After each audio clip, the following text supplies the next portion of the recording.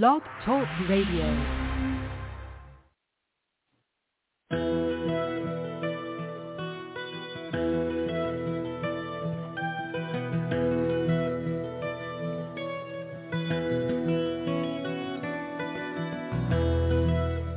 Welcome to the Keys of the Kingdom with Brother Gregory of His Holy Church.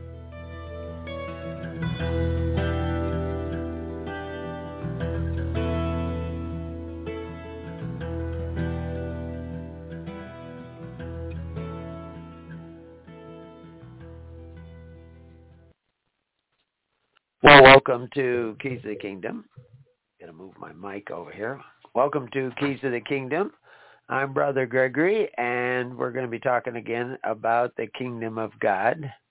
I see Isabel is in the chat room. I hope she can hear me. Give me a heads up if you can. So, anyway, we're, and maybe she's not in. Oh, no, I guess she is. Nitan now is in the chat room. I see more people adding in. Sounds good, he says. So we got our sound check out of the way. So we're going to be talking about Matthew, and actually somebody else was, let's see if I can find it. Somebody else was talking on the internet, and they had posted several different verses, and I made a comment about that. Maybe I can even locate the comment so I can see what I said and quote it directly. Let's see what he said originally. He says, Jesus, the way, the truth, and the life. And he quotes Galatians 2:16, knowing that a man is not justified by works of the law, but by the faith of Jesus Christ. Even we have believed in Jesus Christ that we might be justified by faith of Christ. Now that's an interesting, by the faith of Christ. We're justified by the faith of Christ, not by our faith in Christ, and not by the works of the law. And of course we know the Greek word there is nomos, which can mean all kinds of different laws. It can mean, corporate law. It could mean fiduciary law. It could mean the law of the state. It could mean the law of the Pharisees, which was, of course, was a state. And it could mean lots of different natural law. I mean, can we break natural law now? Is gravity still in effect? For by the works of the law shall no flesh be justified. By the works of what law again? We have to go back to that, finding out what they're talking about.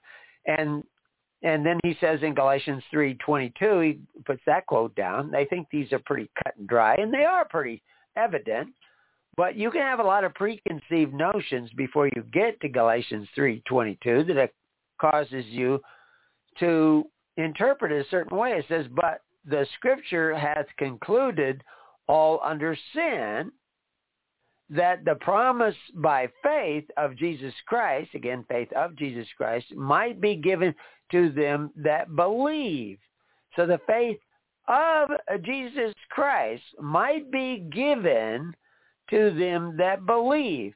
So if they had the faith of Jesus Christ, they could step out of the boat, right? Because they had the faith of Christ. He walked on water. You should be able to walk on water too, right? Well, maybe you're not up to that stage, but at least you ought to be able to do some of the things that Christ was doing, and certainly some of the things that the apostles were doing, because you're given this faith to them that believe.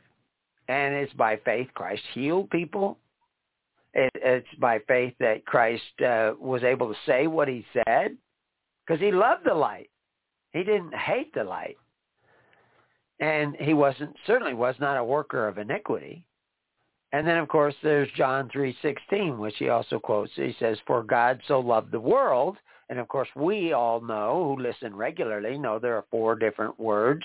It could be at least 5 different words in the Greek that could all be translated world, but mean something quite different. So you'd want to know which one he's talking about there. Well, he's talking about the constitutional orders and systems of government on this planet. That's why he came into that constitutional order and system of government of Judea and Rome and professed the truth. What was going to save you and what was going to destroy you. What was going to produce fruit and what was not going to produce fruit. Because at that particular time, Rome was doing a lot of things that were not going to produce fruit. And Judea was doing many of those same things because of the Herod and because of the Pharisees and also because of the Sadducees and probably the Zealots. The Zealots were going to live by the sword. Not all Zealots, but there was definitely a military faction amongst the Zealots. There was also military training in the Essenes, in some of the enclaves that would be classified as Essene. They studied weaponry because they're out there in the middle of nowhere. There's no Roman garrison stationed there to protect them. Thieves and robbers could break in. They need to know how to defend themselves. It wasn't that they were going to overthrow the government, and get rid of the corrupt regimes of Caligula or some of these other terribly corrupt emperors that came into power, or Herod or Herod's sons, who are often corrupt. I mean, John the Baptist thought that Herod Antipas was in violation of a law. I don't know if it's the law they're talking about in Galatians, but it's a law that he was in violation of in Judea. And John the Baptist called him out on it, and he got into trouble with the government. So you can do that. But, of course, we're warned also in the New Testament not to speak ill of the kings, because you never know who's listening. And I don't want to speak ill of any of the kings, but, they make serious mistakes that are injuring people. I have an obligation to warn them.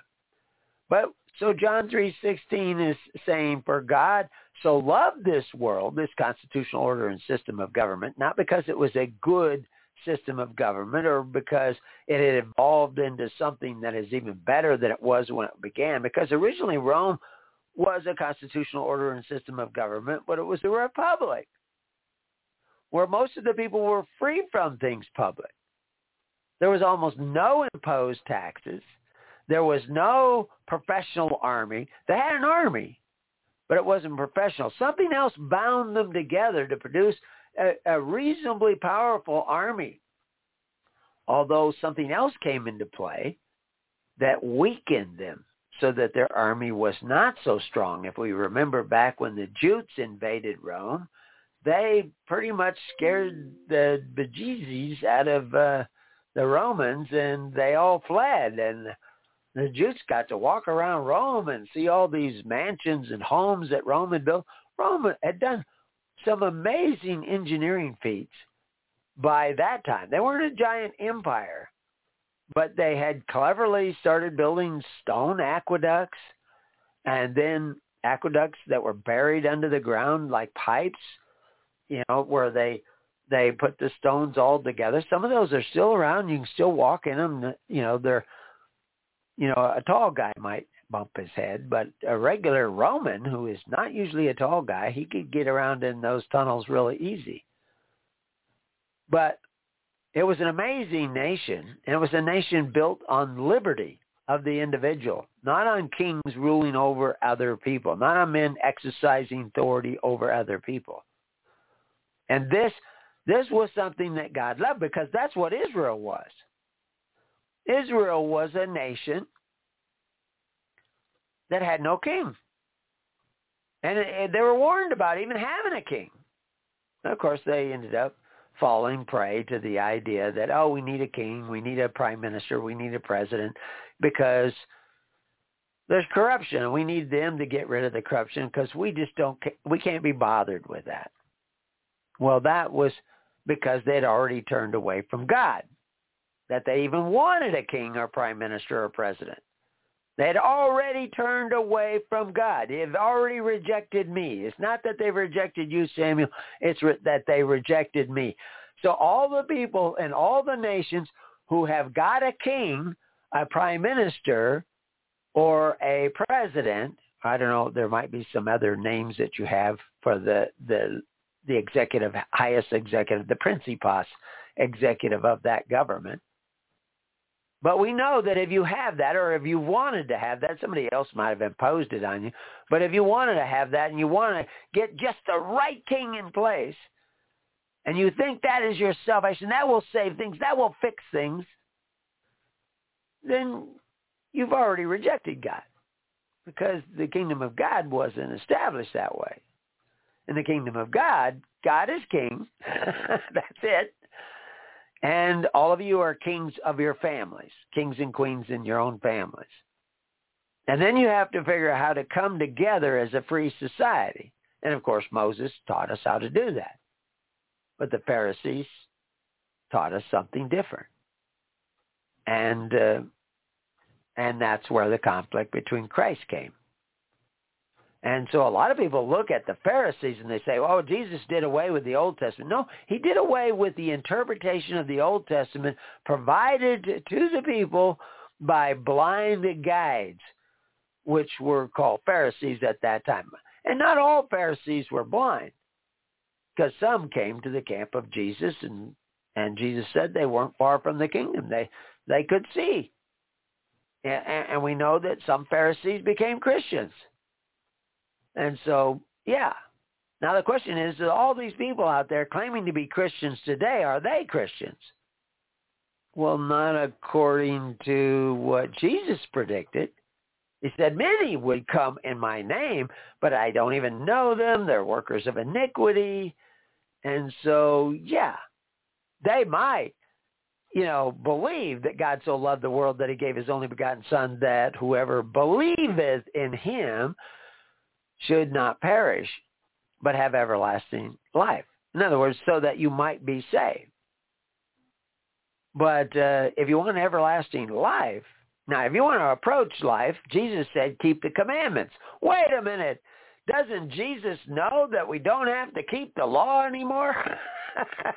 No, this is how they take out verses right out of the mouth of Jesus Christ, create a doctrine that, oh yeah, we sin. Oh yeah, I committed adultery. I covet my neighbor's goods, the men who exercise authority. Yeah, I do all that stuff, but, I believe in Jesus, so I have everlasting life. But that's not what Jesus said. When the rich man came up to him, he said, if you want to approach life, just approach it. Thou knowest the commandments, keep them. Now he's talking about the 10 Commandments. He's not talking about all the laws made up by the Pharisees, where they took the statutes, what we call statutes of Moses, poorly translated, from the point of view of somebody who studied the law for 50 years. The statutes of Moses is really a poor, and they don't always translate it statutes. Sometimes they translate it ordinance. Sometimes they translate it judgments. The judgments of Moses. That's a pretty good translation, judgment. Because he's saying that in this case, and when you do this, my judgment is this. And what that makes, those judgments, that's the precedence for a common law court, which is what Moses set up. He said, we're going to let the people gather and form literally juries based on their congregational groups, and they will decide fact and law. They will handle the cases.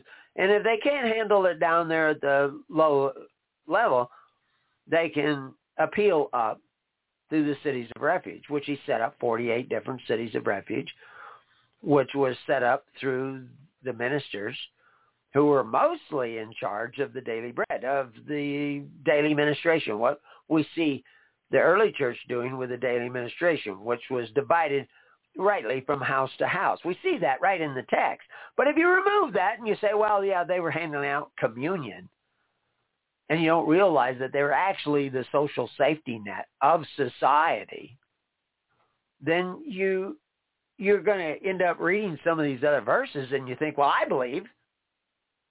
But if you're eating at the table of rulers, if you covet your neighbor's goods through the men who exercise authority one over the other, you're actually a worker of iniquity. and you're not following Christ, and I don't know who you believe in, and you might call him Jesus, and you might call him Christ, but it ain't the real Christ. And when I explain this to people, I was going to share, I shared the Strong Delusion article with them. I don't know if they read it, but I shared what I'll probably share is the Works of Iniquity article, which you can find by going to Preparing You and looking up iniquity.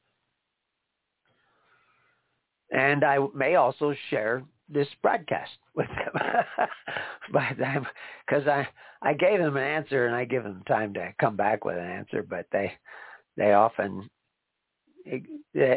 everything goes silent. Because it's so simple. All we have to do is believe.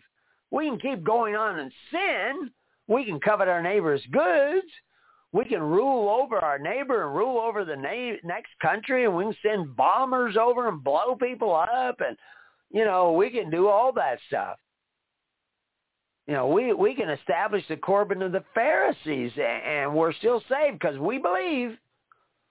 But how many places does it tell you in the Bible that no, you actually may not believe? So anyway, I wrote them by taking these verses out of context of the whole doctrine of Christ, you can create false doctrines of men, and while saying Lord, Lord in your churches and doing wonderful things, you may still be rejected as never knowing him, a worker of iniquity, and under a strong delusion. And so then I also sent them the link of a strong delusion, because the guy who originally posted that, Albert III, he said that this was straightforward scripture. Yeah, it's straightforward scripture, but if you take it out of the context of all the other straightforward stuff that Jesus said and ignore that, like you're not to be like the governments of the Gentiles who call themselves benefactors but exercise authority one over the other. If you take that out and don't look at that ever, and you don't know how many times I've quoted that, and people says, is that in the Bible? And I've done this in a room full of preachers, and they didn't know that was in the Bible. And I asked them, what's the weightier matters? And I've asked that all across the U.S., and I've only had 2 people that answer, and they knew because they were already listening to me. But Jesus said that certain things were the weightier matters. If you don't know what Jesus is calling the weightier matters, you may not know Jesus. You might not. I'm not saying you don't. But it does tell us in the Bible how to tell whether or not we know Jesus. Do we love the truth? Do we love the light? Well, that's what I've been doing, is sharing the light, sharing the truth with people. Appears I have something open. I just got a warning. Oh, I thought I closed that. I better get over there and close that. Oh my gosh. It didn't get sent out. That's the problem. I thought I sent that out. Well, we'll send it out to all of our people online so that they can find where the show is, because we're going to be here for another couple hours. So maybe they'll tune in late. Maybe that's why we didn't get as many phone. I saw the phone numbers coming up, but I didn't see as many as we often do. Oh, there's quite a bit more added in, and a lot going on in the chat room. So anyway, and if anybody who is listening on the radio wants to call in and did not get, they're not a part of the network, so they didn't get the notice. Of course, everybody's getting the notice right now. But the number to call is 319-527-6208. 319-527-6208. So anyway, you can call in that, and if you want to ask a question, you can raise your hand. But I'm kind of on a roll here, so we'll just keep finishing this up. Because I thought I'd put this in at the beginning, and then we'll get on to Matthew. Unless we get all kinds of questions, we'll get on to Matthew. What are we in now? 22? So anyway, And, I wrote back to Frederick that I know many who say they believe all those scriptures that he had listed, and even Jesus speaks of them, but they seem to be under a strong delusion. I know many people that see it, but like I say, to me, they appear to be under a strong delusion based on what I know about Scripture. And, of course, I just quoted 2 Thessalonians chapter 2, verse 10, and with all deceivableness and unrighteousness in them that perish, because they receive not the love of the truth. They don't really want to know the truth. They want to believe they already know the truth. They already believe in Jesus, and they're already saved. But it says they don't, they not the love of the truth. They didn't receive the love of the truth that they might be saved, because you need the love of the truth to be saved. Christ died so that you might be saved. And so that's an element of the gospel that we should not forget, and not think that it's about magic phrases. You say certain things with your mouth.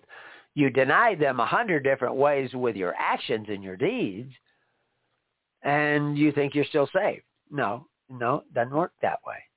And for this cause, God shall send them a strong delusion, that they should believe a lie. Well, why is God sending them a strong delusion? It's like he's putting this delusion in their brain. Well, no, they don't love the truth. And we'll see in John, which is equating to not loving the light. And so if you don't love the light, you'll avoid the light. If you avoid the light, you'll end up in darkness. If you end up in darkness, you may create all kinds of strong delusions by reading bits and pieces of the gospel and holding them up and pretending that you believe them. And we should be checking this all the time. And it goes on in verse 12 that they all might be damned who believed not the truth, but had pleasure in unrighteousness. So what is pleasure in unrighteousness? I should equate that. I could probably make a link to that, because there are the rewards of unrighteousness. We read about that in the New Testament. And then we have the wages of unrighteousness. And so the pleasure in unrighteousness is kind of in the same ballpark. That's taking pleasure in the wages, in the rewards of unrighteousness. And what are those? Well, that's those gifts, gratuities, and benefits offered to you by men who exercise authority one over the other and take away from your neighbor so that you can have free stuff, which is very clearly a covetous practice just by definition. And if it's a covetous practice, Peter tells us it will make us merchandise. And when I look out in the world, knowing what I know about law and history, and, like our study on Exodus, how did the Israelites go into bondage in Egypt? Well, they ate at the table of Pharaoh, and they ate free at the table of Pharaoh because they didn't have any more money. They were broke. And so they said, well, yeah, I will eat your bread, Pharaoh. And Pharaoh says, okay, but now you owe me 20% of your labor, 1/5 of your labor from now on. Your labor is not entirely yours. You're giving up a portion of your labor. And that's a quote. That's an idea that pops up hundreds of times in the Bible. Because God gave you the right, the means of production. I talked about this morning in this morning show when we were going through Matthew. The means of production mostly is your labor. If you don't have any way of laboring, any way of working, I don't care how many hammers and saws I give you, you're not going to produce anything, because your ability to work is the means of production. It's so amazing. All the socialists who want to get rid of capitalism, which we just saw in Matthew, that Jesus is an absolute capitalist. God is an absolute capitalist. But they all want the control of the means of production, because what they're really saying is, I want to take away the means of production owned by somebody else, and I want to have control over it. But in order to do this, I have to enter into this cooperative, this common cooperative, where all of my labor will not belong to me. It will belong to the cooperative. And so, but your labor is your means of production. So in order to create your social estate, you have to give somebody else, the collective, access to your means of production, your labor. They're going to own part of your labor. And then I don't know if you're going to do it by a total democratic vote. If it's a small group, you can probably get away with that. Or you're going to elect a board and it's going to decide. But somebody's going to take your labor and what it produces and redistribute it amongst your cooperative or your social estate or your communist state. Somebody's going to have the right to choose how your labor is redistributed. And of course, that's totally anti-Moses. That's totally anti-Elijah. That's totally anti-Christ. But you can do that. I mean, it's not anti-Cain. It's not anti-Nimrod. It certainly wasn't anti-Pharaoh. Those systems all did that. And the system of Herod and the Pharisees that we call the Corban of the Pharisees, which is basically the sacrifice of the Pharisees. Many of you know this, but somebody might be listening and not know that the word Corban means sacrifice. But the Corban of the Pharisees was making the word of God to none effect because it wasn't voluntary anymore. See, there's redistribution of wealth in the kingdom of God, but we do it through charity. When John the Baptist came along, everybody was doing it by force. Forced contributions taken in by some corporate or governmental group or benefactor, and then he redistributes it.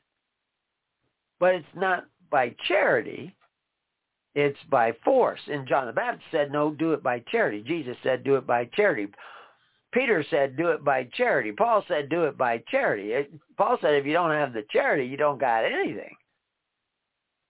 But you look at all these churches out here today, and 80 to 90 or more % of the social welfare they receive not from the church, but from men who exercise authority. They do not receive it by way of charity. They receive it by way of force. We call it legal charity, but legal has to do with bound charity. You have to give in.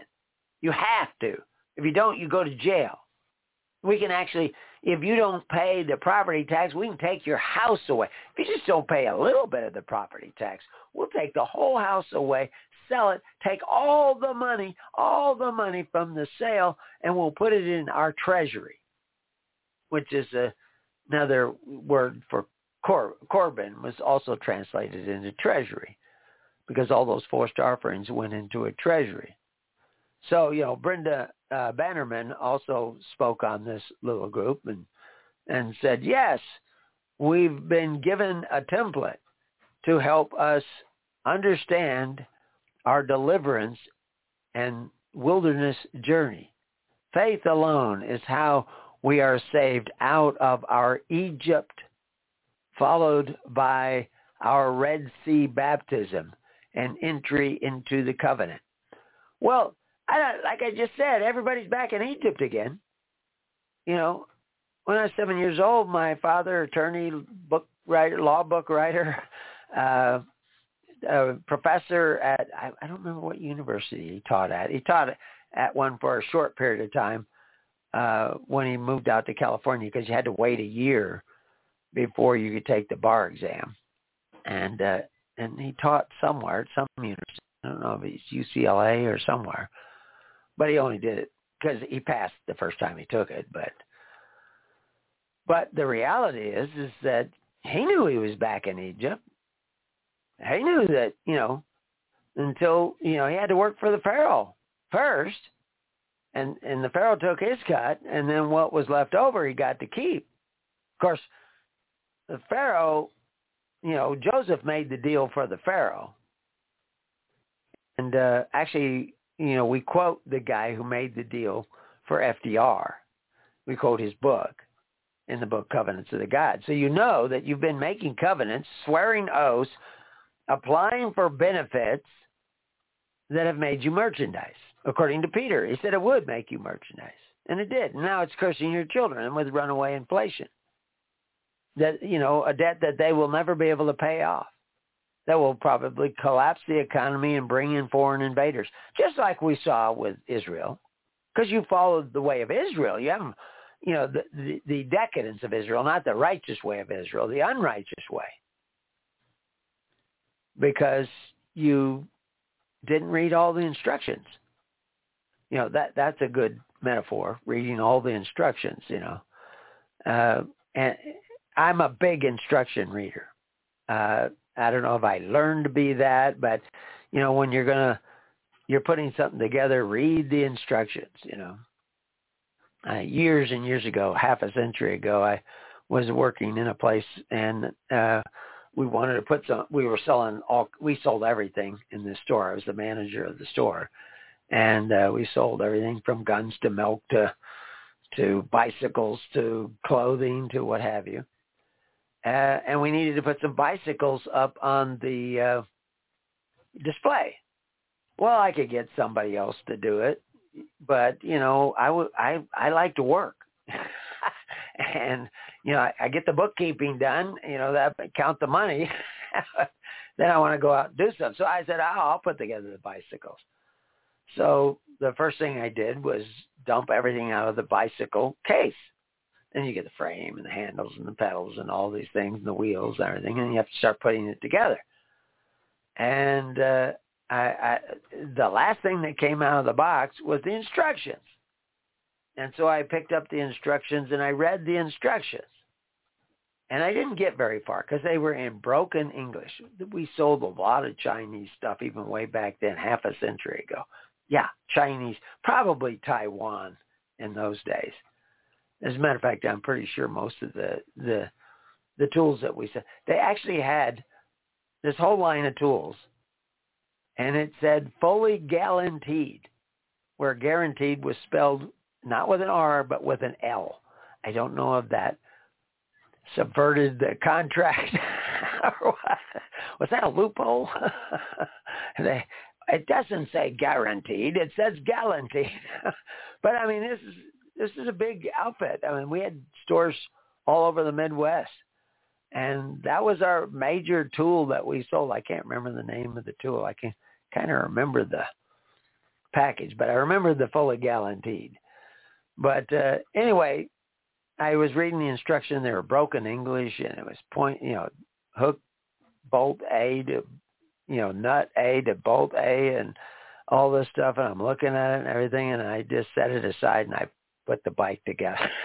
So I put a lot of bikes together. But generally speaking, on anything complicated, you want to read the instructions.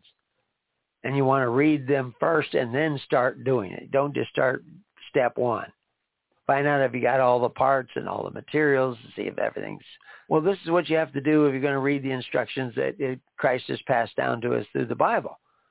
You can't leave out verses. Stop doing that. It's very dangerous. It's how you get under the strong delusion. You don't want to do that. So anyway, I won't go through it all now, but I should do a show on it. But we're going through Matthew, so we'll keep going through Matthew. But, I bring this up, some of these same verses I bring up in the article on iniquity, and including, 3:16, but then I take you on to 3:19. Now, you have to remember, this is the same thing that you'll read if you go read the article on born again. People think, well, I'm born again, I'm saved.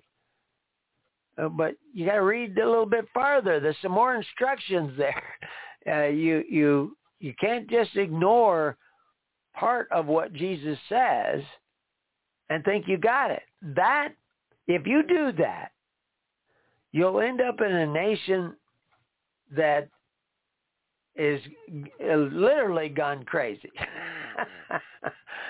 Where the leaders have become dictators. They sell you out to foreign countries. The military-industrial complex will control almost every decision. You'll be in debt by trillions and trillions of dollars. This is what's going to happen.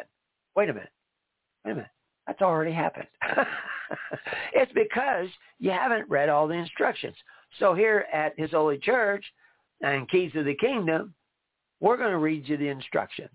And so I'm not going to go through the articles up there. You can go read them. It's got 100 links on it. Just panning down really quick. It has a checklist to see if you're really a Christian or not. You know, it's kind of like that checklist with if you, you know, lose your car in the backyard because the grass is so high, you're probably a redneck, or I don't know what all the rules are. But, well, we have a whole deal with probably a Christian or probably not a Christian, and you can go through that checklist on your own. It's about midway down on that page. It's on a couple other pages. But anyway, we're going to go through Matthew 22. We went through Matthew 21 this morning, and so where did it go? Oh, here it is. Okay, on the other side of my mic. Let me take a look and see if anybody's raised their hands. Anybody else coming in? Okay, there's still a lot of people in the queue. But anyway, we'll get through Matthew 22. I don't remember how long it is, and we'll see where we can go from there. So Matthew 22 starts with a parable of the wedding feast. And there's some interesting things that we get in this that are just terribly misunderstood. You know, like what's with the wedding garment? You know, so I've written a whole article on wedding garments, whole article on garments. And, of course, that started back when we were doing Exodus because they were talking about garments all the time. And you wouldn't know this. I mean, it's great to study the Greek and study the New Testament. But when we saw, and just in the last study of the last chapter, that Christ is going back all the time. And why is he riding a donkey into Jerusalem?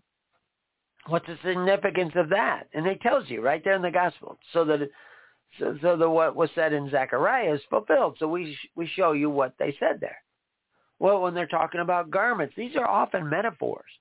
So how was that metaphor used in the Old Testament? Because it's not the same word in the Greek, and the Greek word doesn't have the same nuances that the word in the Hebrew has. And so knowing these other things can be helpful for my job. All you need to know is the Holy Spirit, but you got to make sure it's really the Holy Spirit. I was just listening to a guy who had either near death or completely dead and came back experienced. I mean, his deal was that he died, and for all intents and purposes, he died. But then he came back, and he said what he saw, and he explained what he saw. And one of the first things that contacted him was evil, telling him just stop breathing. And he realized it was evil, and it went away. I've had a similar experience, not on a near-death experience, but where I heard something I thought might be God, but something in me said, something's wrong with this voice. And I just turned to God. In my heart, I just said, God, you have to protect me. I turned to him because I knew I couldn't tell. This is very early on, very young age. And all of a sudden I heard the same voice screaming, you know, like the Wilhelm scream, like falling down a pit. And it disappeared, and I never heard that voice again.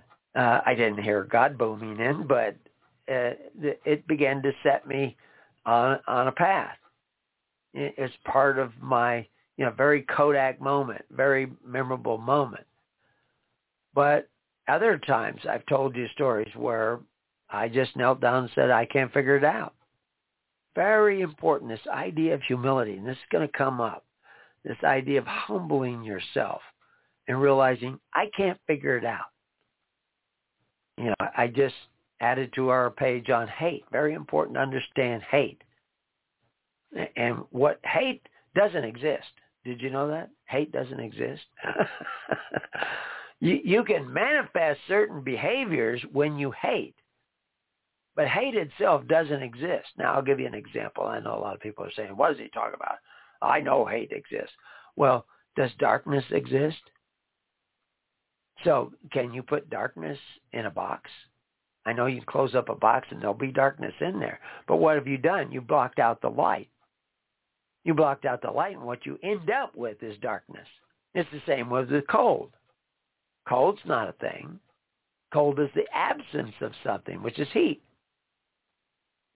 And say the same thing with evil. Evil is what comes about when you're not filled with the righteousness of God, with the good of God, with the light of God, with the truth of God. When you leave out some verses, some aspects of the truth that Christ came to give us, if you leave that out, you're leaving out some of the light. And the more you leave out, the darker and darker it gets. I'm trying to give you the rest of the story, the rest of the light. And of course, I can't give it to you, but I can talk about it. And then you can measure yourself. We can have the conversation. And you can measure in yourself, where's the light in me? Do I get angry? Do I get impatient? Do I get afraid? All this is evidence.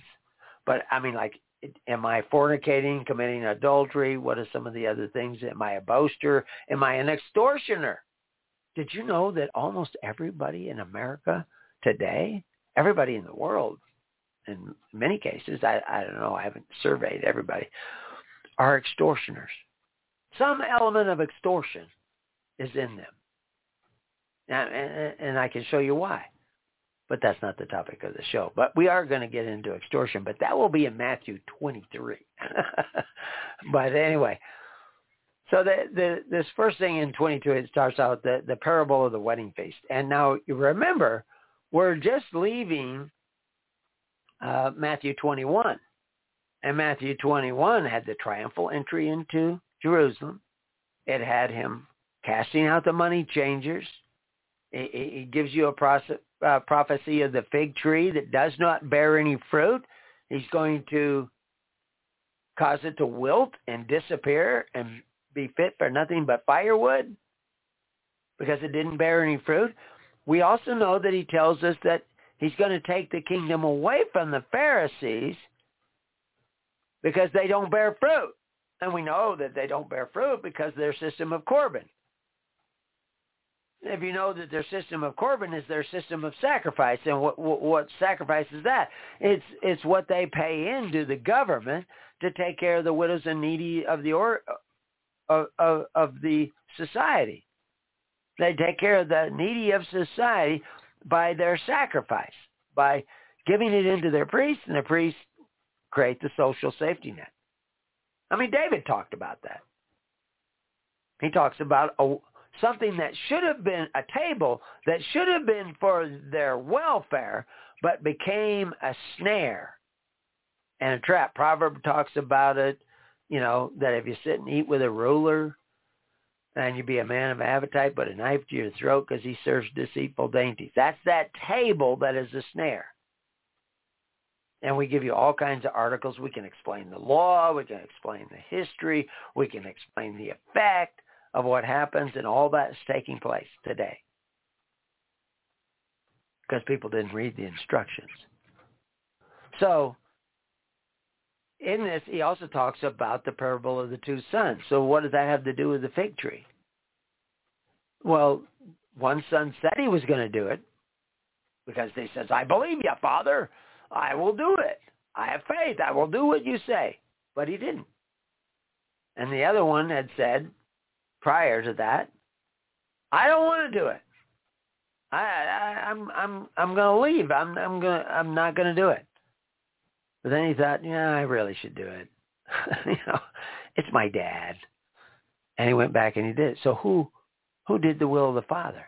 And this is why Jesus says, not those who call me Lord, Lord, or say I believe in Jesus and that I accept Jesus and all this stuff, but those who actually do it the will of the Father.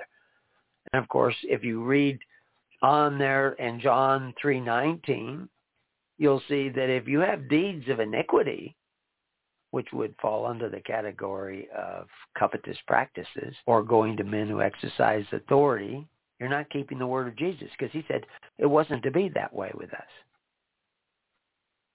You see, if you don't take in the whole gospel, you end up with a lie, and you believe the lie. And it becomes a strong delusion because you're led by men who sit in darkness. So, anyway, the kingdom was going to be taken from them, and it was appointed to the apostles. And we see that in the text, and we see that in the footnotes. I give you the footnotes to show you, what verses, he said, I'm going to take the kingdom away from you. And he says, it's my good pleasure to appoint it to the little flock. And then he appoints it to the little flock. But then he says, you're not to be like the governments of the Gentiles who call themselves benefactors but exercise authority. That's simple. It's right there. That's logical. It's factual. It's repeated over and over again. But right now, and then of course I have an article on money changers, because he cast out the money changers by turning their tables over to somebody else. That's what he was doing. But the people who were to be at those tables were not to be picked from the top down. That's what was happening. They were being picked from the top down. But the kingdom of God put the choice in the hands of the people. The exousia, which we talked briefly about this morning, which is two words, exousia. But anyway, we'll get into those. And we have articles up, so you can look those up and you can find those. But we're going to look at 22 to see if we can get through that. Look at the time. Yeah, I don't have to worry about breaks. No break for me today. The parable of the wedding feast. And Jesus answered and spake unto them again by parables, and said, the kingdom of heaven is like unto a certain king, which made a marriage for his son. Okay, Christ is the Son of God.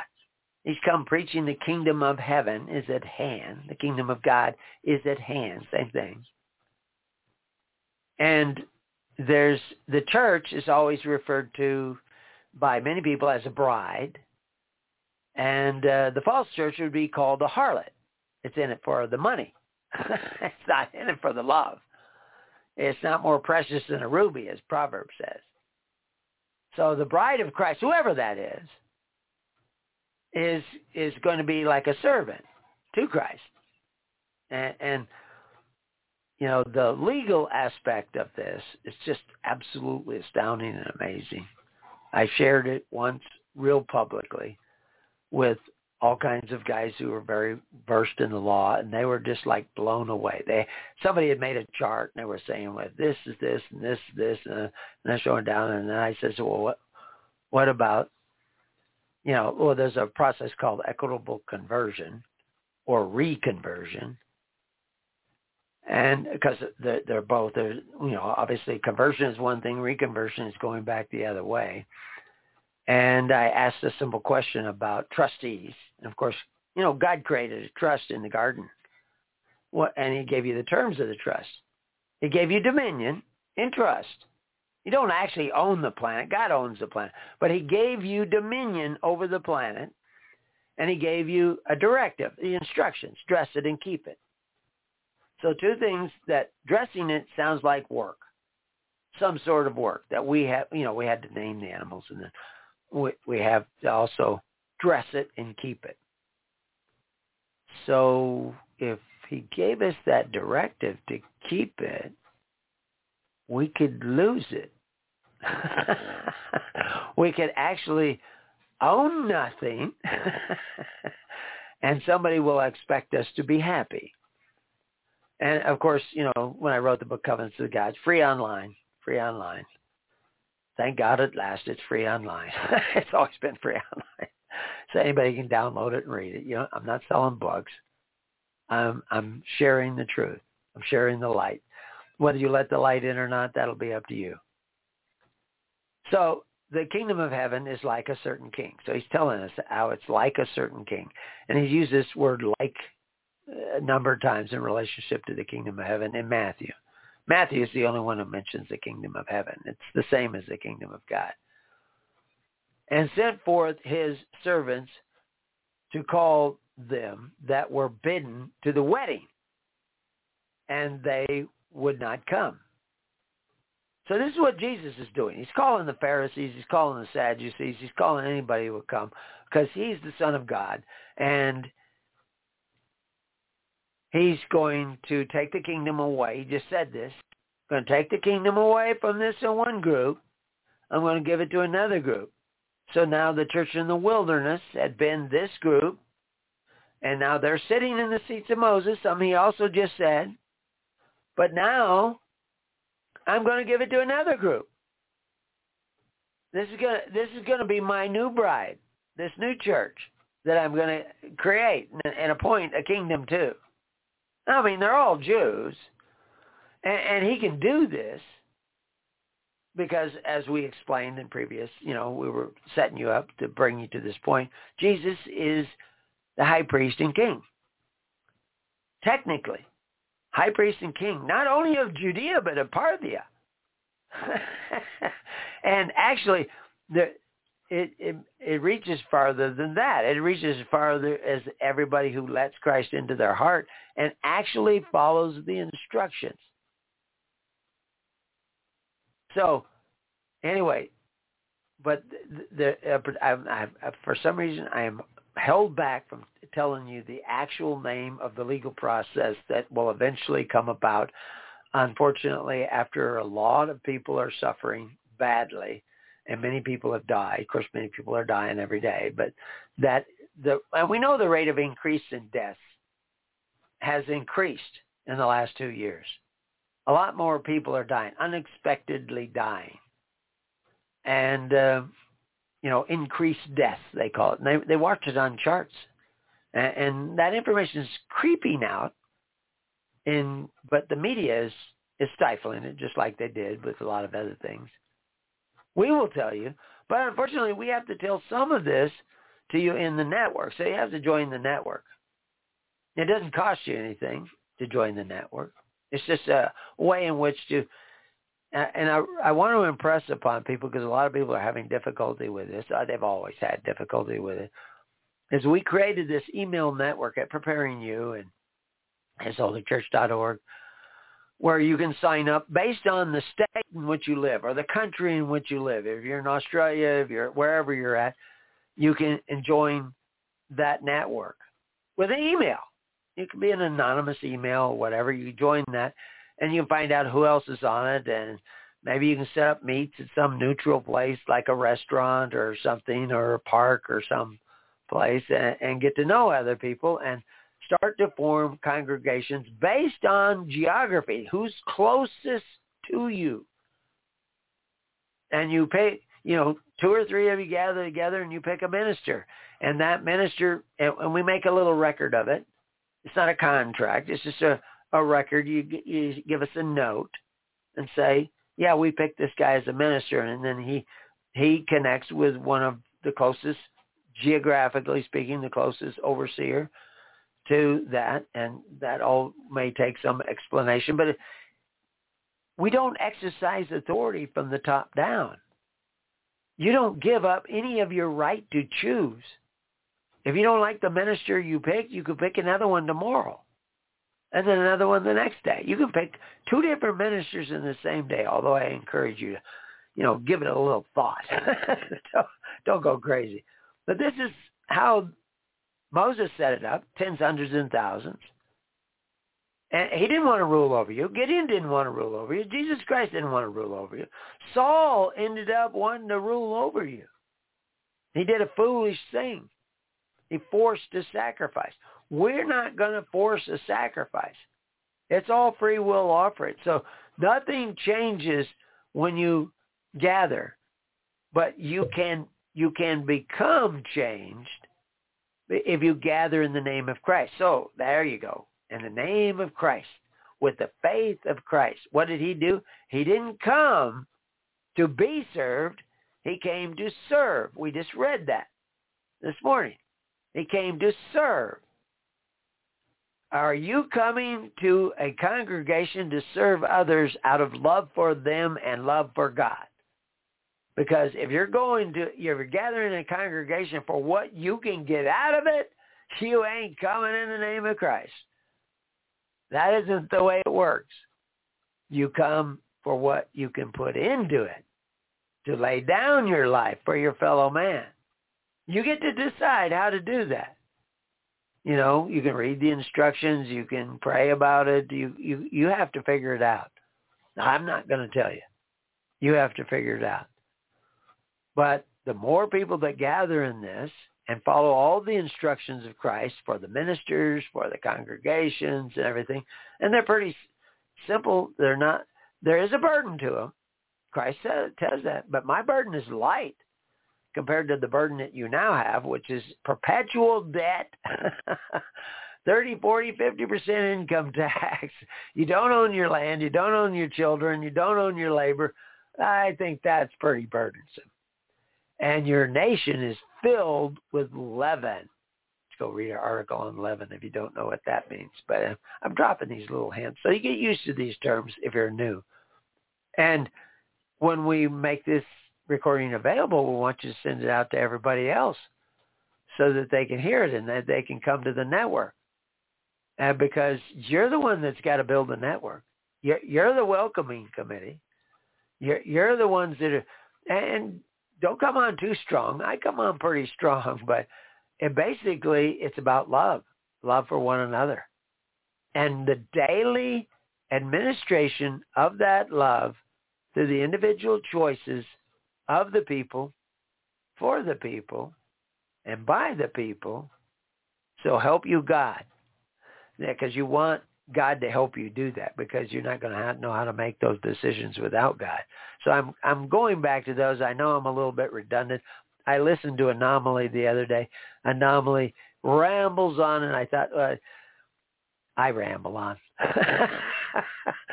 But I think it'd be great if we got on a call together, because I've watched him since he was voting for, who was he voting for? A socialist. He was a bit of a socialist when he started. But, so was Thomas Sowell. He was a communist. And then he said, okay, the facts don't bear out that that's a good idea. So he changed it. He changed his whole approach. So anyway, we'll go back to I lost track of where. Oh, there we go. So, okay. So this marriage feast between the church established by Christ that he called out and Jesus Christ. There's a wedding. There's some sort of connection there. Now, there's a lot of churches that claim that, but where have they led you? Because he says there will be all kinds of false Christ. And, of course, when he says false Christ, what he's talking about is false anointed. People who say they're anointed and are not really anointed by God. They have not received that anointing from the dimension of heaven. Let's put it that way.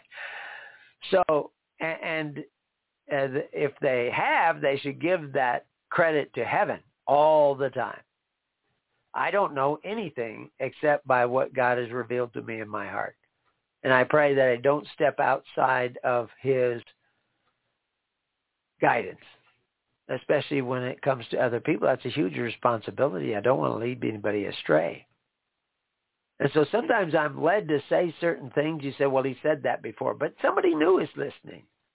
So I have to say, you got to give me license to ramble. So anyway, verse 3, and sent forth his servants to call them that were bidden to the wedding, and they would not come. This is the Pharisees.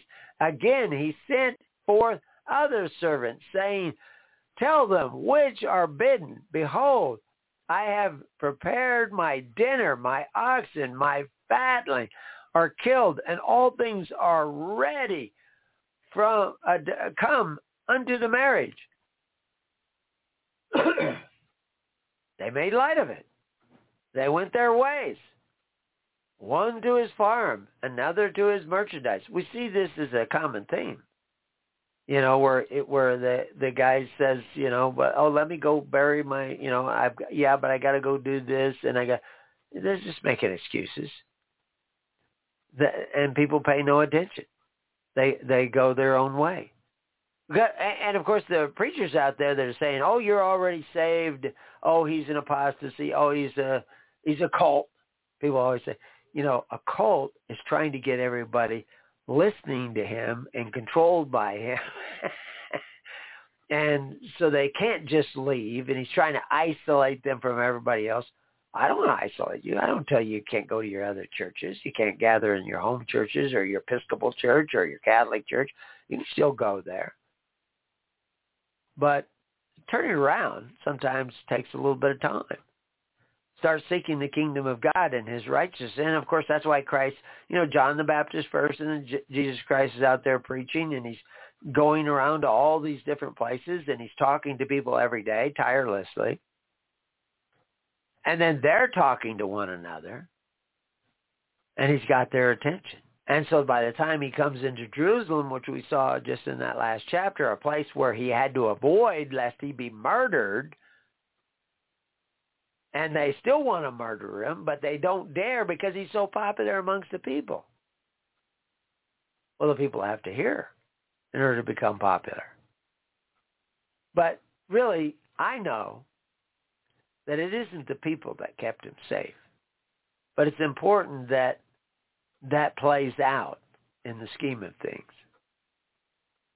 But anyways, they didn't come. And the remnant took his servants and entreated them spitefully and even slew them. And, of course, we see that with the prophets. And Jesus talks about that later. So this is, again, another common theme. But he's relating this to the kingdom of heaven is like. But then the king heard thereof, he was wroth, and he sent forth his armies and destroyed those murderers and burned up their city. Then saith he to his servants, the wedding is ready, but they which were bidden were not worthy. Go ye therefore into the highways, as many as ye find, as many as ye shall find, to the marriage. So those servants went out into the highways and gathered together all as many as they found, both bad and good. And the wedding was furnished with gifts. Now, saying that was furnished with gifts is a very interesting statement. Because if you look at all the different commentaries, I've gone through all these commentaries and looked at them and see what other people have to say. It's part of the conversation. That there was an Eastern custom there with wealthy men that if you were to come to his wedding, he would provide garments for you. We still have a semblance of that. We have, bridesmaids and best men, that come along. That they usually have to put on a certain outfit that is color-coded and everything, so they're a part of the wedding party. And sometimes, people will put armbands on, one for the groom and one for the bride, different colors, and so that everybody knows, well, that's with the groom's family or group, and this is with the bride. So those are customs that still come down. But he said it was furnished with guests. So they're all coming to the wedding. So there's certain people that he's calling guests, and then there's everybody else who's invited to the wedding, both bad and good. Very interesting. Everybody can come. Gentiles, Samaritans, Canaanites, they can all come. And, of course, we see that as a theme that Jesus points out. Romans can come. The Roman centurion, no greater faith. The Good Samaritan, the guy who went and helped somebody for no other reason than just pure love, goes way out of his way to help. The Canaanite woman who wanted her daughter to be healed and accepted the fact that Jesus referred to her as a dog, and she accepted that role and still begged for his mercy. Humility. Again, humility. So, anyway, they're all welcome. But then he goes on and says, and when the king came in to see the guests, he saw there a man which had not on a wedding garment. And so you can see, I've made that a link to an article on wedding garment. And he saith unto him, Friend, how camest thou in hither, not having a wedding garment? And he was speechless. Then said the king to the servant, Bind him, hand and foot, and take him away, and cast him into outer darkness. There shall be weeping and gnashing of teeth. For many are called, but few are chosen. So the lack of wedding garment, does that have anything to do with not bearing fruit? With, the fig tree that we just saw? Very important to know. Does that, does it have something to do with it? Is that part of the same principle?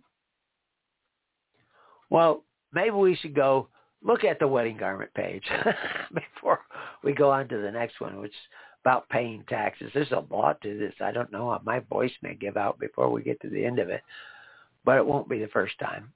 So the wedding garment, I have a picture there of Lady Godiva on the page, so everybody can, click on that wedding garment and see a picture of Lady Godiva and completely dressed.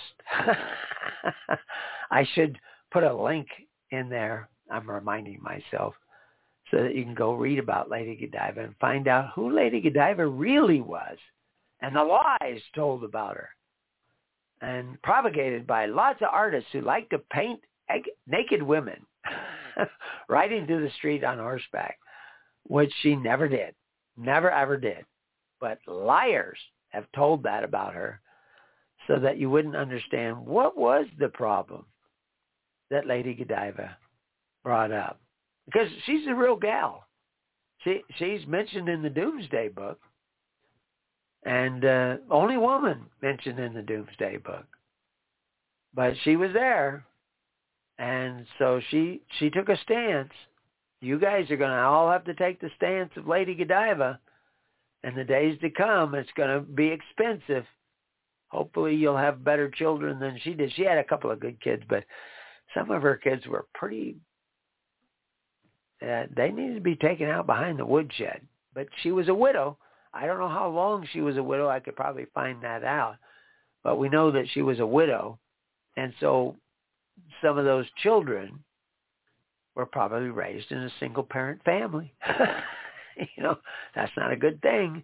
You should do something about that. If you have kids and you're single, you need to find a husband. You need to find at least a male mentor. You need to get an uncle in on the picture on a regular basis. You need to give him power over the raising of those children, because it's not good that a woman raised children by herself. It was not meant to be. It's not good that man be alone. It's not good that woman be alone, especially in the rearing of children. So that's a little caveat, a little off the subject. But the Hebrew word for garment, which is beged, is also the Hebrew word for treachery. So, this is why I say the nuances of the Hebrew word for garment is also the word for treachery. How is garment treachery? Garment is a covering. And of course, when Adam and Eve were naked in the garden and they realized they were naked, the first thing they wanted to do is cover themselves up with a fig leaf, and then eventually animal skins became their garment. Now, we lose ourselves in the metaphor and imagine all kinds of things about evolution, and we're a bunch of cavemen running around in leather skins and stuff.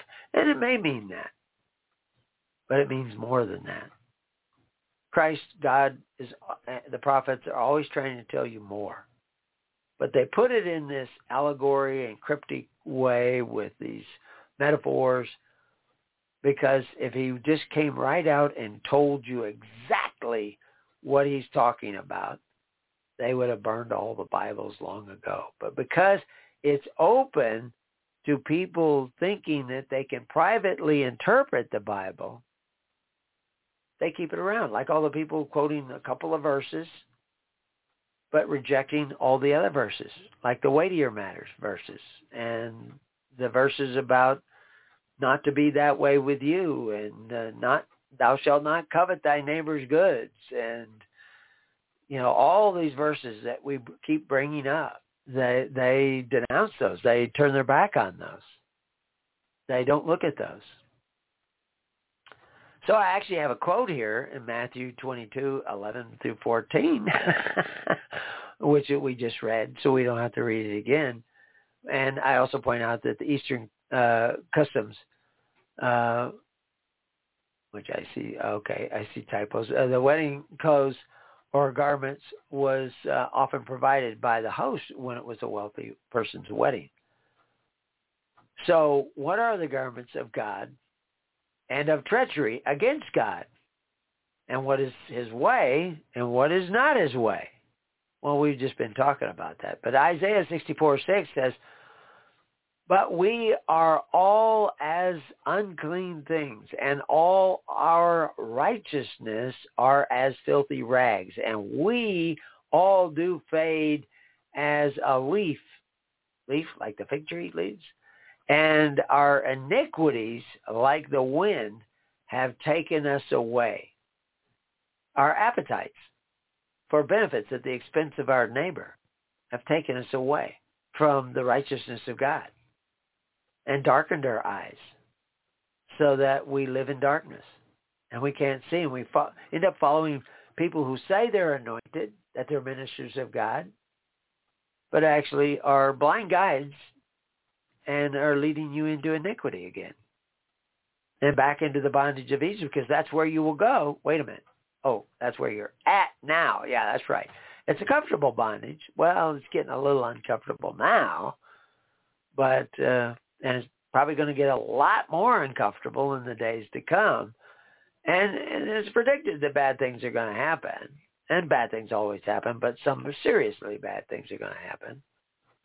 But the question is, what side of the equation are you on? Because are you going to be separated from the goats and the sheep? Are you going to be on the sheep side just because you say you believe in Jesus? And if you go read John 3:16 on into 3:19, 20, etc., you're going to see that, well, wait a minute, maybe I am a worker of iniquity. Maybe I'm in trouble. But it says here, Augustine of Hippo said that the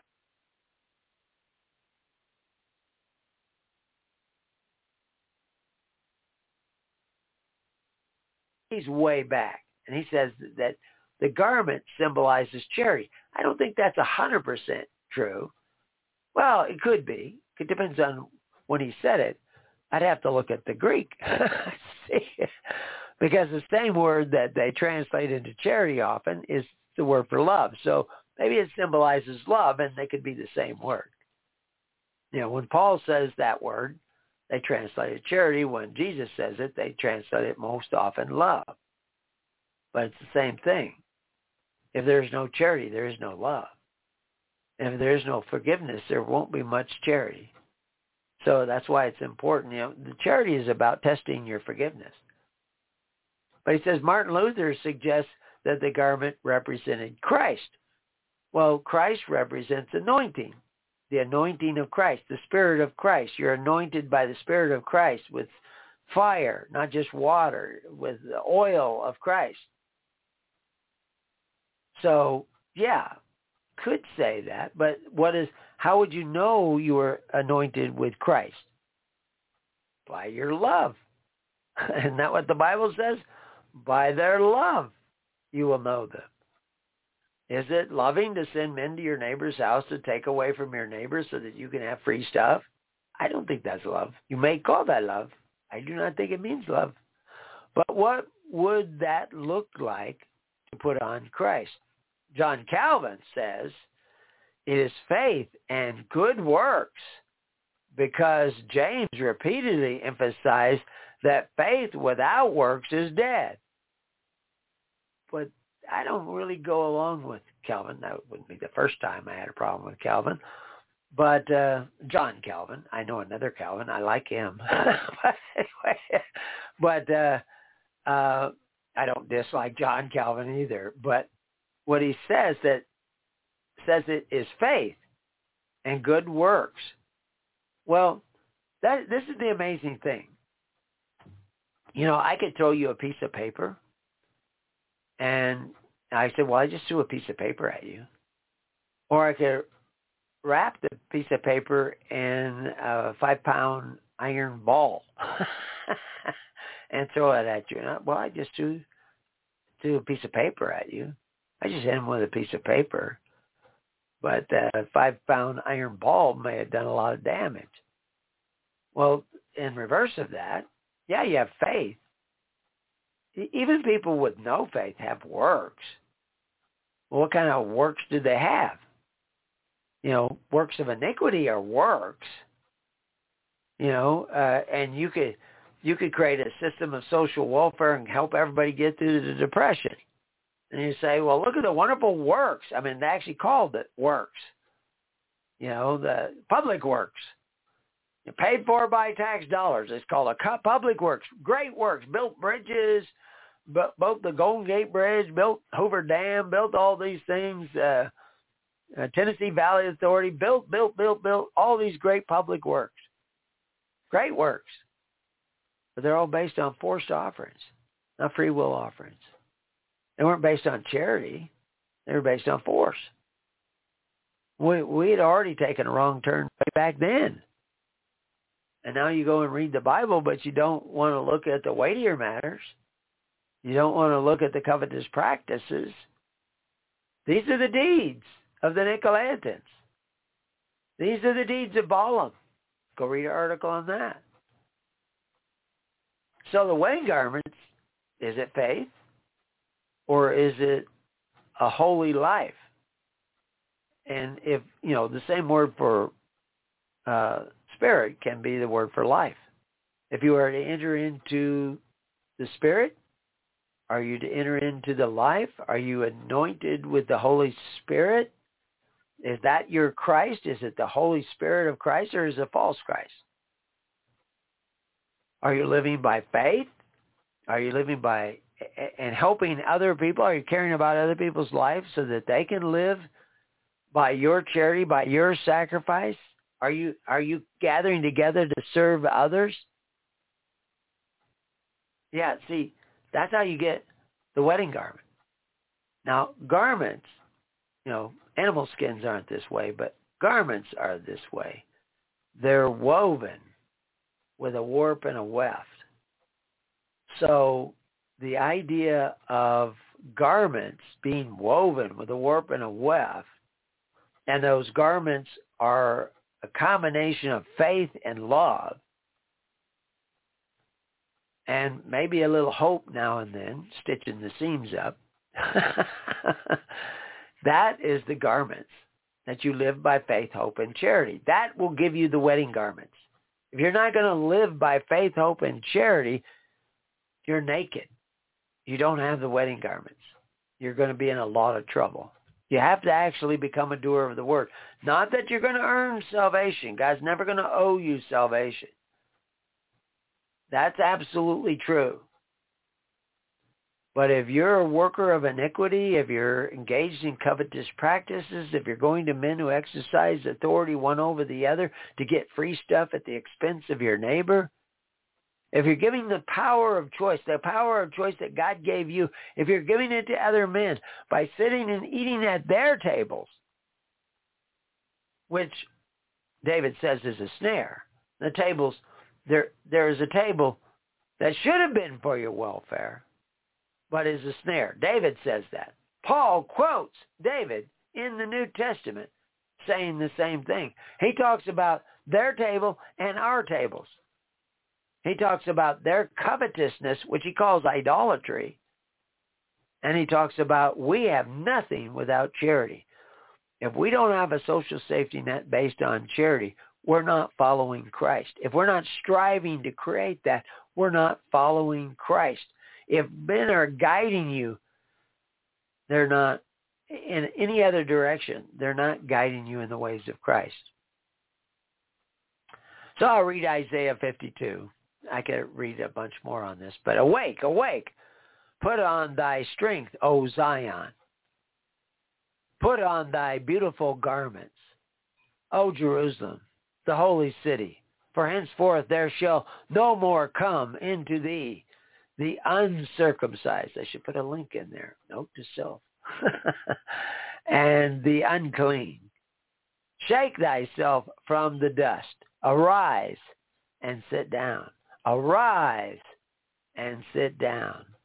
So how do you arise and sit down? Well, shake the dust off your feet and gather, and we'll show you how to arise and sit down at the same time.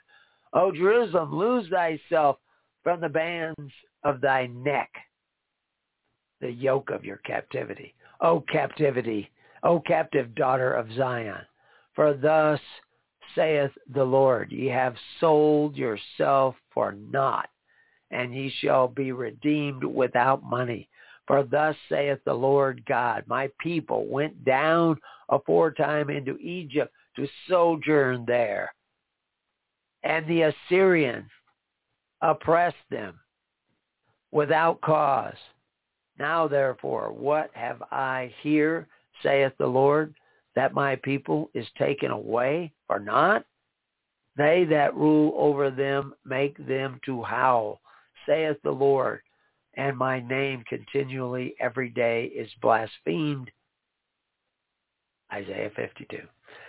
So should we feel bad about the position that we're in? We should feel humble about the fact that we've gone back into the bondage of Egypt. We've betrayed God's way.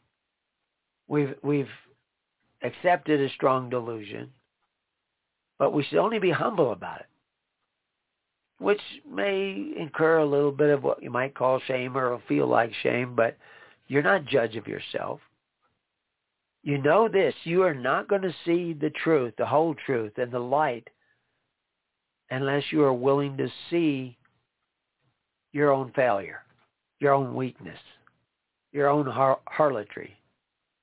And when you can see that, throw yourself on the mercy of God and start showing mercy to other people by gathering together to care for other people who have not yet seen what maybe you see already.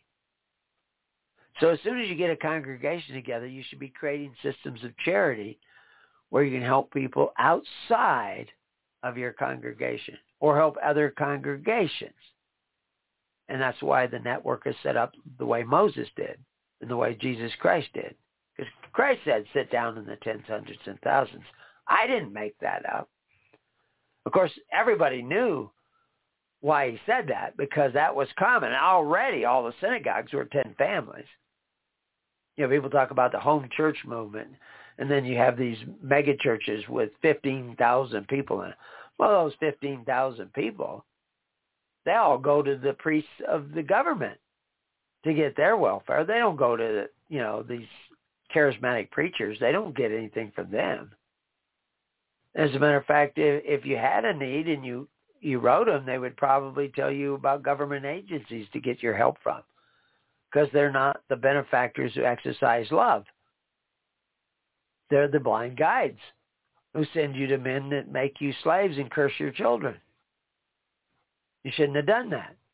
Have the humility to admit it, and let's start seeking the kingdom of God and his righteousness. So anyway, let's go on back to, let's see. No. What happened to that? Did I close it? I don't see Matthew 22 suddenly anymore. Well, I can get into there really quick. And I'll have to cut this out. I'll go back and take a look at the board. Sometimes I'll accidentally go to move something and I'll click on it and close it. But anyway, that's why we have it saved. We don't have it saved forever and ever and ever. So now we have the verses about paying taxes to Caesar. Now, if you know the whole history of this, you know that this idea of paying taxes to Caesar is I just see that I needed to add a piece of code here. I stopped to do it because I might not remember it later. I could say it, but I added it quicker than almost talking about it. But yeah, okay, so I can see it now. Okay, I see why that was improperly put in. Anyway, paying taxes to Caesar. Then went the Pharisees and took counsel how they might entangle him in his talk. They're going to try to get him to say something so it gets him banished on Facebook, or get him in trouble with the law. And there's a particular word there that can mean snare and trap. It comes from a word that means snare and trap, which is pages. It'd be a different word in the Hebrew, but in the Greek it'd be pages. But it actually means to ensnare. When they have the whole word pagideuo, but it means to legally ensnare, to get you to do something that would be illicit. It would be illegal to get you brought into some form of bondage. And so they're trying to figure out how to do this. So, and Matthew's telling us about this conniving that they're doing to bring you into this, to get Jesus caught saying something that he shouldn't say. Well, what tax are we talking about? There were a number of taxes. There was a Roman tax. There was a Herodian tax. There was a temple tax, because the Pharisees had set up a system where you were at forced offerings. So what would have normally been for the temple is now a forced offering. And that was not the way Moses set it up. It was free will offerings. It says free will offerings. They don't always translate it free will offerings, but they do it enough. And, of course, that's what it means. So they were trying to figure out how to get him to say something that would get him into trouble. And they went out unto him, their disciples, with the Herodians, saying, Master, we know that thou art true. Flattery. Teach us the way of God in truth. Neither carest thou for any man, which has to do with being a respecter of persons. You don't care for offices. This is why he's down there on the ground dealing with people on a hands-on basis. He's not this lofty guy, and he's given lots of talks about it. He's not living in $1 million mansion. He doesn't have $1 million trust fund. He was rich, but he made himself poor. That's what Paul says. And he's teaching the people how to care for one another. Yet he says, neither carest thou for any man. He does care for men, but he doesn't care for the respecter of persons care. He doesn't put one man over another man. All are equal in the eyes of God. And the only hierarchy of Christ is a hierarchy of service. The kingdom is not appointed from the top down except from heaven above. And it's up to every individual at the bottom to exercise his ousia, his exousia, to decide who should be his own minister. You don't get it appointed from the top. You pray about it and hope that God gives you a good choice. But your minister is not to rule over you. He's not to tell you what to believe and not to believe. He can have a conversation about it. But he is just to connect you with everybody else so you're a kingdom and not just a congregation. With Christ as the king, nobody else standing between you and Christ. But there is somebody standing between you and everybody else, but he's there to help connect you. Because anybody can just love those that are in their little home congregation. And you can all pat each other on the back, tell each other how much you believe. But that's not what Christ was teaching. He warned about that. You have to love people you don't even know. You have to cast your bread upon the waters. And have faith that God is in control. And you put God in control by letting other people make their choices. Remember, God's not going to hear you because you wanted a king. Now, if you want to set men free, set men and women free, then God will start hearing you, and he'll hear your prayers. But then you also have to walk in his ways and start learning to live by charity. So, for thou regardest not the person of the men. That's what he means by carest for any. Tell us, therefore, what thinkest thou? Is it lawful to give tribute unto Caesar, or not. Now, I explain this in great detail in other places. There are several links on the page to Caesar, to tribute, to hypocrites, etc. And so all these things will expound upon it. But we're going to try to make a little bit more progress. But Jesus perceived their wickedness because they were trying to trap him. And, of course, I said that with kind of a trappy voice. And said, "Why tempt ye me, ye hypocrites?" Okay, now he just called him a hypocrite. Oh, I hope he didn't offend them. No, they're hypocrites. But now we're going to find out why they're hypocrites. And I'm going to fill in some of the gaps so you understand. Because there's a couple of interesting words that is used here by Matthew. Show me the tribute money. So there's a certain money that's tribute money. And you can't pay tribute with just any coin. You have to pay tribute with tribute money, certain coins, and they're identified. And they brought unto him a penny. Well, they call it a penny. It's probably not a penny as we think of it, but that's Old English. That's fine. And he saith unto them, who is this image and superscription on this penny? Now, who's he talking to? Pharisees. What are Pharisees? The Pharisees have all kinds of laws that they want you to follow, all kinds of rules, washing your hands and doing all this stuff. You can't have any graven images.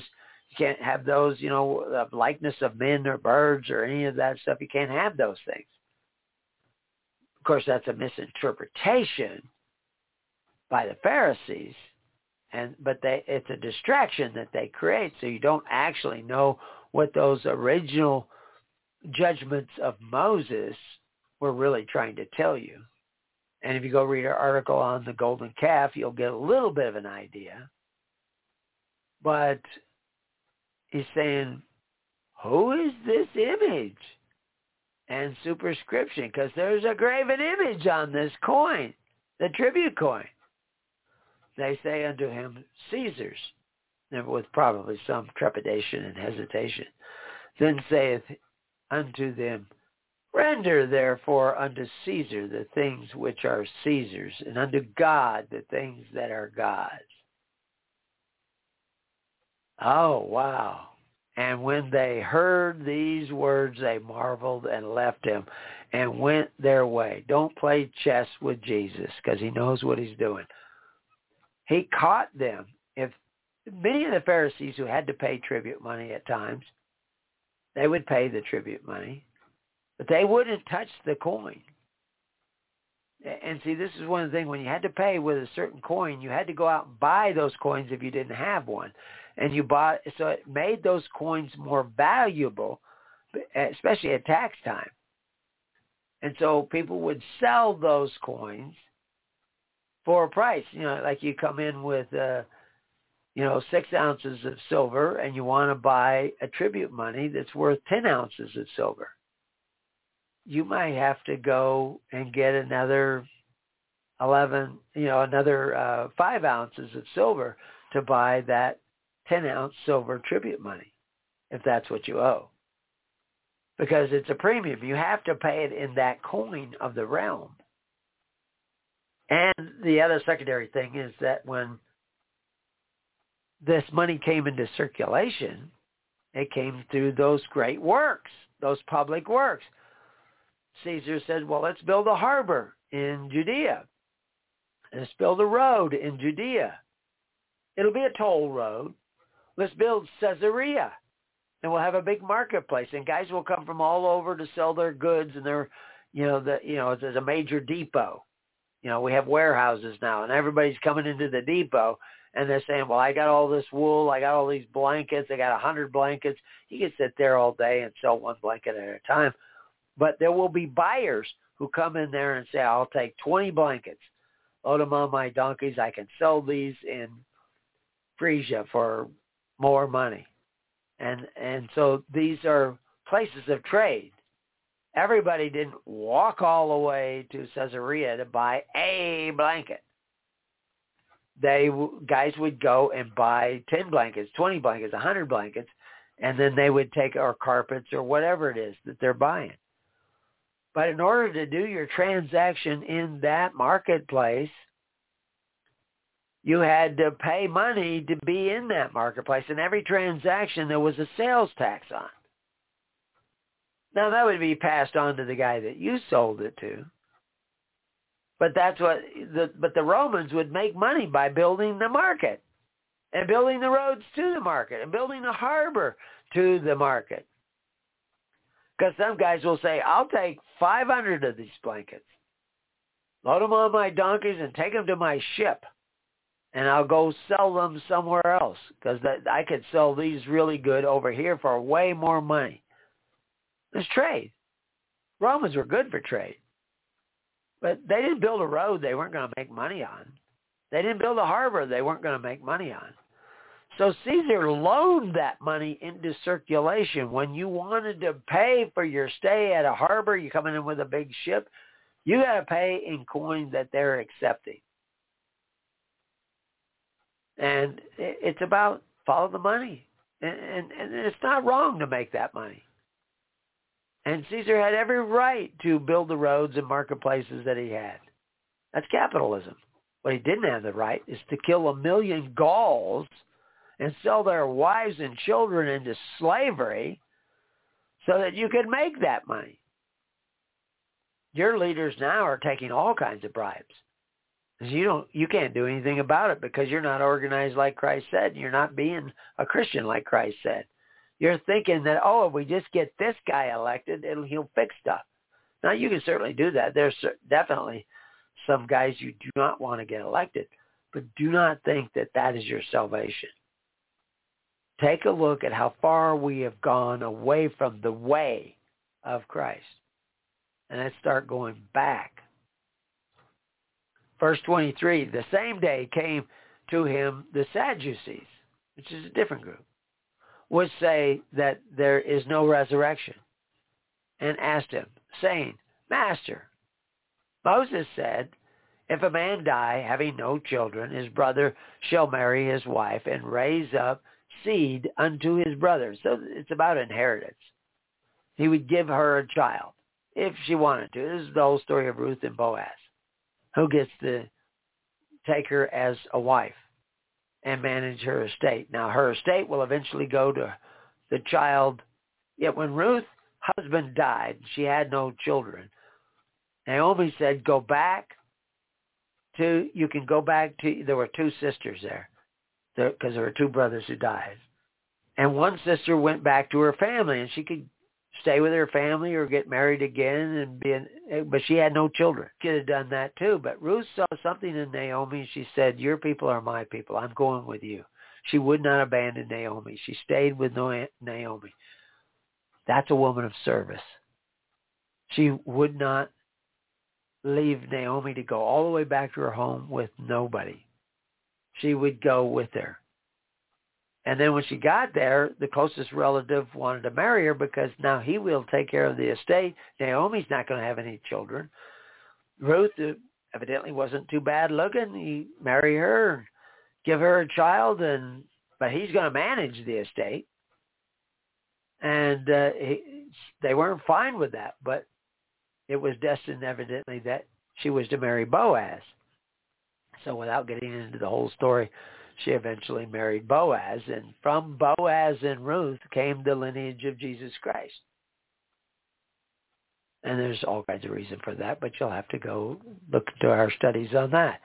So anyway, the Sadducees came, and they didn't believe in the resurrection. They didn't believe that you were resurrected from the dead, that you could come out of the tomb, that there was a life after death. They just think you're dead.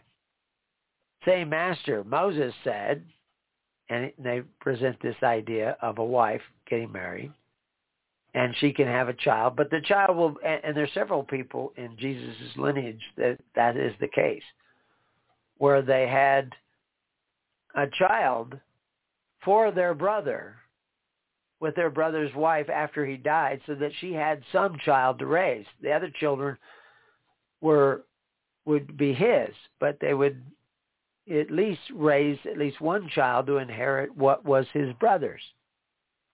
He wouldn't get it. He would get it while he was alive, but when he was dead, it would go to the son that he gave Ruth. Likewise, the second, also the third, and unto the seventh. So evidently he had a lot of wives that were dying. And he would have all these different children. And he says, and the last of all the women died also. Therefore, in the resurrection, in the afterlife, is what they're talking about. Whose wife shall she be of the seven? They all had her. All these men. I say a lot of wives died. A lot of men died. And so she was married to 7 brothers, evidently, or 7 men. And so whose wife will she be? Jesus answered and said unto him, Ye do err, not knowing the Scriptures, nor the power of God. For in the resurrection they neither marry nor are given in marriage, but are as the angels of God in heaven. But as touching the resurrection of the dead, have ye not read that which was spoken unto you by God, saying, I am the God of Abraham, and the God of Isaac, and the God of Jacob. God is not the God of the dead, but of the living. And when the multitude heard this, they were astonished at his doctrine. Now, originally, they were just trying to talk about life after death. And, as to the resurrection, some would say that, it's like reincarnation. Because a lot of Judeans believed in reincarnation, not transmigration of souls, but reincarnation, that you could come back as another person. I'm not saying one way or the other, but this was the dispute with people like the Sadducees. They didn't think you could come back. They didn't think there was a heaven. They thought you were dead, you were dead. They weren't very religious. But again, this theocracy that they call Israel or Judea, it's just a government. All governments are theocracies. Your God is the ruling judge. And we should get into that in the study that we're doing with Hillsdale College. They mention that, apotheos. Augustus was the apotheos of Rome. In the poem by Ovid that we quote on the page about the nature of the beast, you can go look up Nature of the Beast, the Metamorphosis, which is, it's 15 books of poetry that was written by Ovid, who is held up in high esteem amongst the middle-aged Christians because of many of the things he says. But one of the things he says is that the beasts do break their fast with flesh. They eat each other. And of course that has to do with this idea of biting one another, which Polybius talked about 150 years before.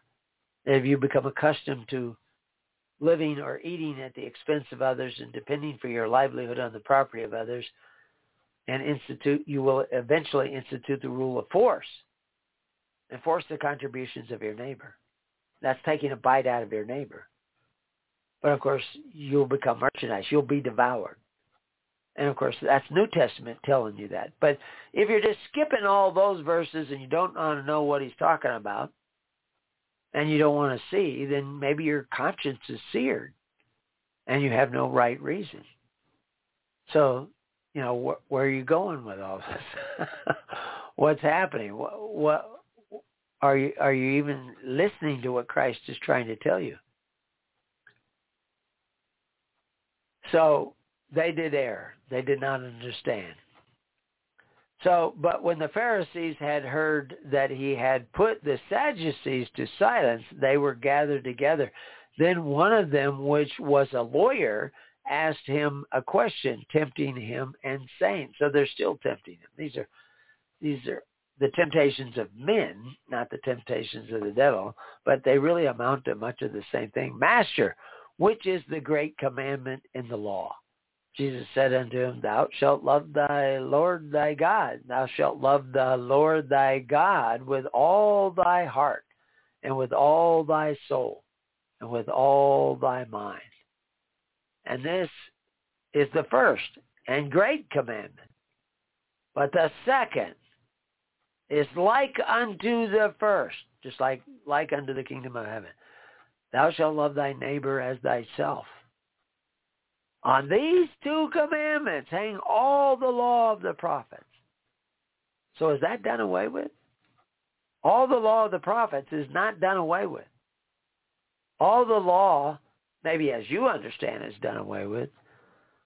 But the law of God is not done away with. The Ten Commandments, every single one of them is based on these two commandments.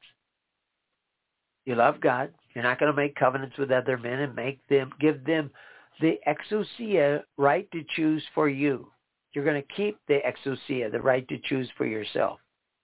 Of course, if you eat at their tables, you're going to lose the right to choose, because those are deceitful meats. And of course, everybody has done it. And the people who may have come here and listened for the first time, where are they at? We still got a lot of people in the queue. I don't see any hands yet, but we're getting down there near the end. So we'll see if we can get to the end. So, anyway, all the commandments: stealing, coveting. You don't love your neighbor if you covet your neighbor's goods. I mean, not desire to have a house like your neighbor. That's not coveting his goods. It's desiring to have a piece of his house. If you want a piece of his house, a piece of his labor, a piece of everything that he owns so that you can have free education, you're coveting your neighbor's goods. There's going to be a price to pay. You think I can do this and get away with it? You're not humble enough. God will bring humility to your life. And it's coming quick, like a freight train. The last section here, whose son is the Christ? While the Pharisees were gathered together, Jesus, because this is still part of that same whole scenario, Jesus asked them, saying, What think ye of Christ? Whose son is he? They say unto him, the son of David. He say unto them, How then doth David in spirit call him Lord, saying, The Lord said unto my Lord. Now there's two words there, Lord. L-O-R. When you see it written L, capital O, capital R, capital D, that's Yahweh. When you see L-O-R-D, small letters, it could be a number of different words. Maybe I'll put in the connection so you can see. He said, but the quote is, The Lord said unto my Lord, Sit thou on my right hand till I make thine enemies thy footstool. And of course, now in the Barnes and Noble, in the Barnes Notes on Bible, commentary on the Bible, it says, How is the doctrine that he is descended from David consistent with what David says when he calls him Lord? How can your opinion be reconciled with that? That declaration of David is recorded in Psalms 110, verse 1. A Lord or master is a superior. The word here does not necessarily imply divinity, but only superiority. David calls him his superior, his Lord, his master, his lawgiver, and expresses his willingness to obey him. If the Messiah was to be merely a descendant of David, as other men descended from parents, if he was to have a human nature only, if he did not exist when David wrote, with what propriety could he then call him his Lord? So that's the question that he's putting before these guys. And of course, now what have we been talking about? Resurrection, life after death, resurrection of the dead today, repentance, all these things that we're talking about. And you have this Psalms 110, which is really a very short psalm. I think it's maybe the center one, the shortest one of all. And he says this and goes on, the Lord shall send the rod of thy strength. But that's the other Lord, L-O-O-R-D, all caps. Out of Zion, rule thou in the midst of thine enemies. Thy people shall be willing in the day of thy power and the beauties of holiness. From the womb of the morning thou hast the dew of thy youth. Now, in the rest of these verses, there's all kinds of things that are predicting what's coming in the future. It's also already come in the past to some degree, the day of wrath. There's been several days of wrath in the past. There's a day of wrath coming up. And, of course, I'll put links in there eventually that show that that day of wrath is the day of consequences, and that we have to repent or we're going to suffer the consequences of what we have done. And it's in this same verse that he talks about Melchizedek, and of course Jesus is this priest of Melchizedek. He's both a high priest because he comes after John the Baptist, because John the Baptist was put to death while he was literally the rightful high priest. He was really the rightful high priest because Zechariah was killed, murdered in the temple, and there was no more Sanhedrin. We talked about that. That was a lawful Sanhedrin. There was no lawful temple because the temple was bloodied, and it's actually bloodied in several ways. When they instituted the Corban of Herod and the Pharisees, they bloodied it because that's when they started taking a bite out of one another and no longer going to bear fruit. So all these things are actually coming together in this one. You know, I don't know if that is the shortest, but I'm thinking that is right smack dab in the middle. But somebody could tell me. I'll look that up and add it.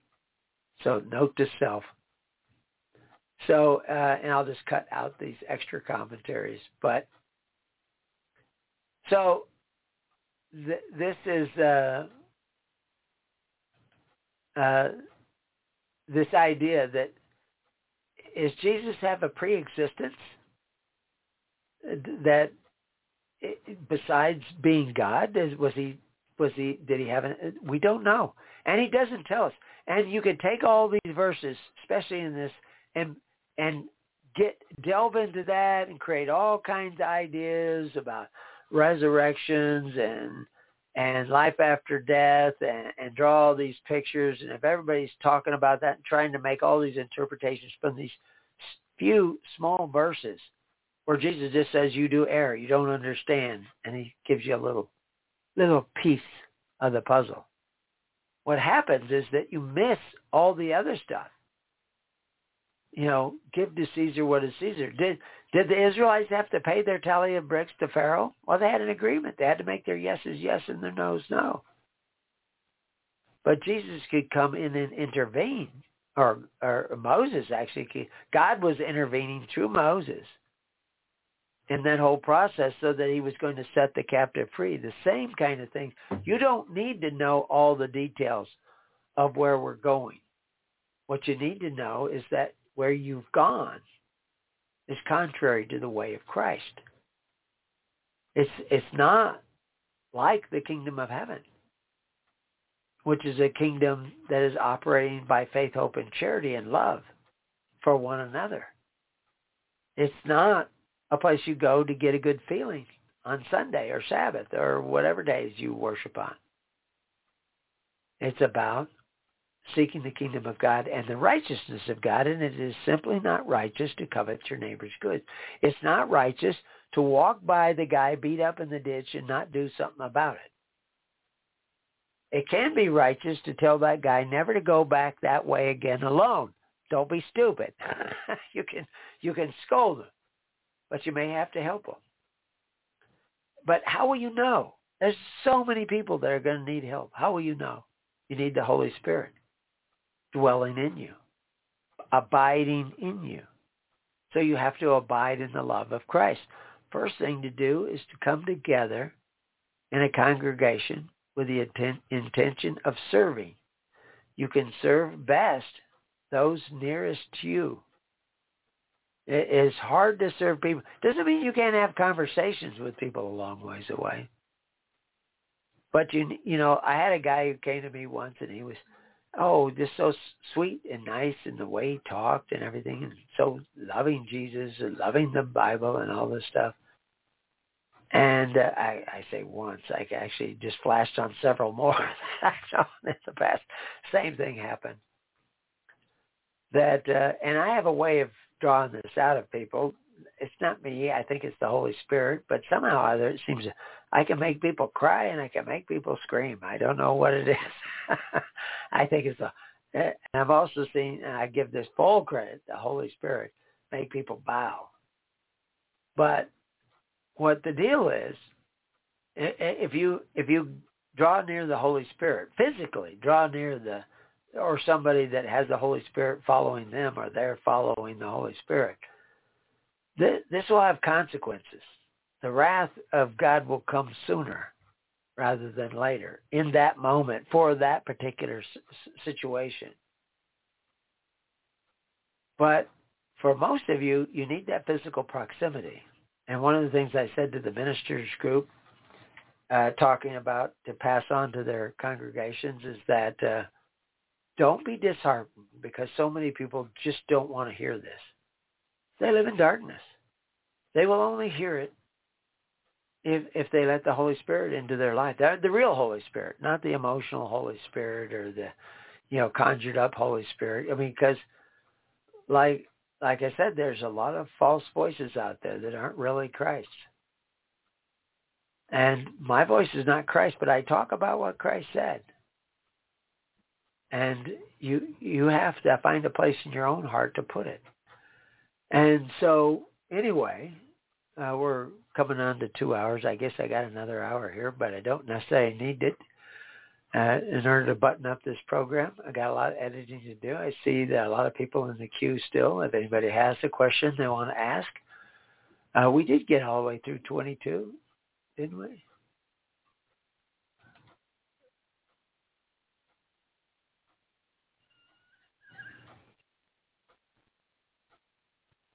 Yeah, no man was able to answer him a word. Neither durst any man from that day forth ask him any more questions.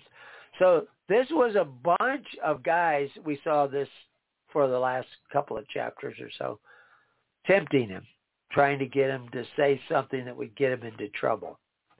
And he kept thwarting them at every turn.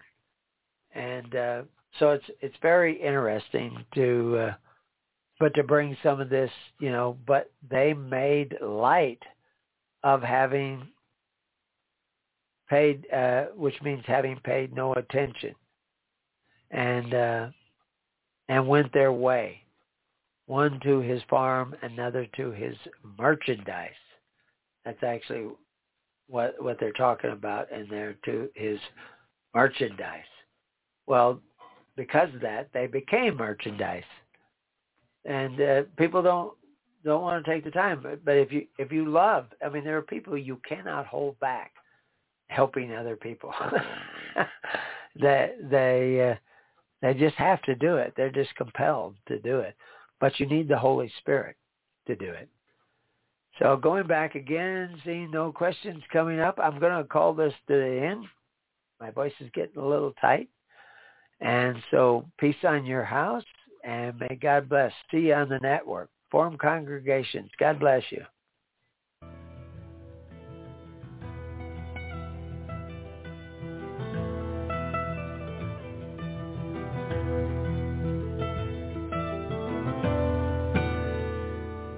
You have been listening to The Keys of the Kingdom with Brother Gregory of His Holy Church.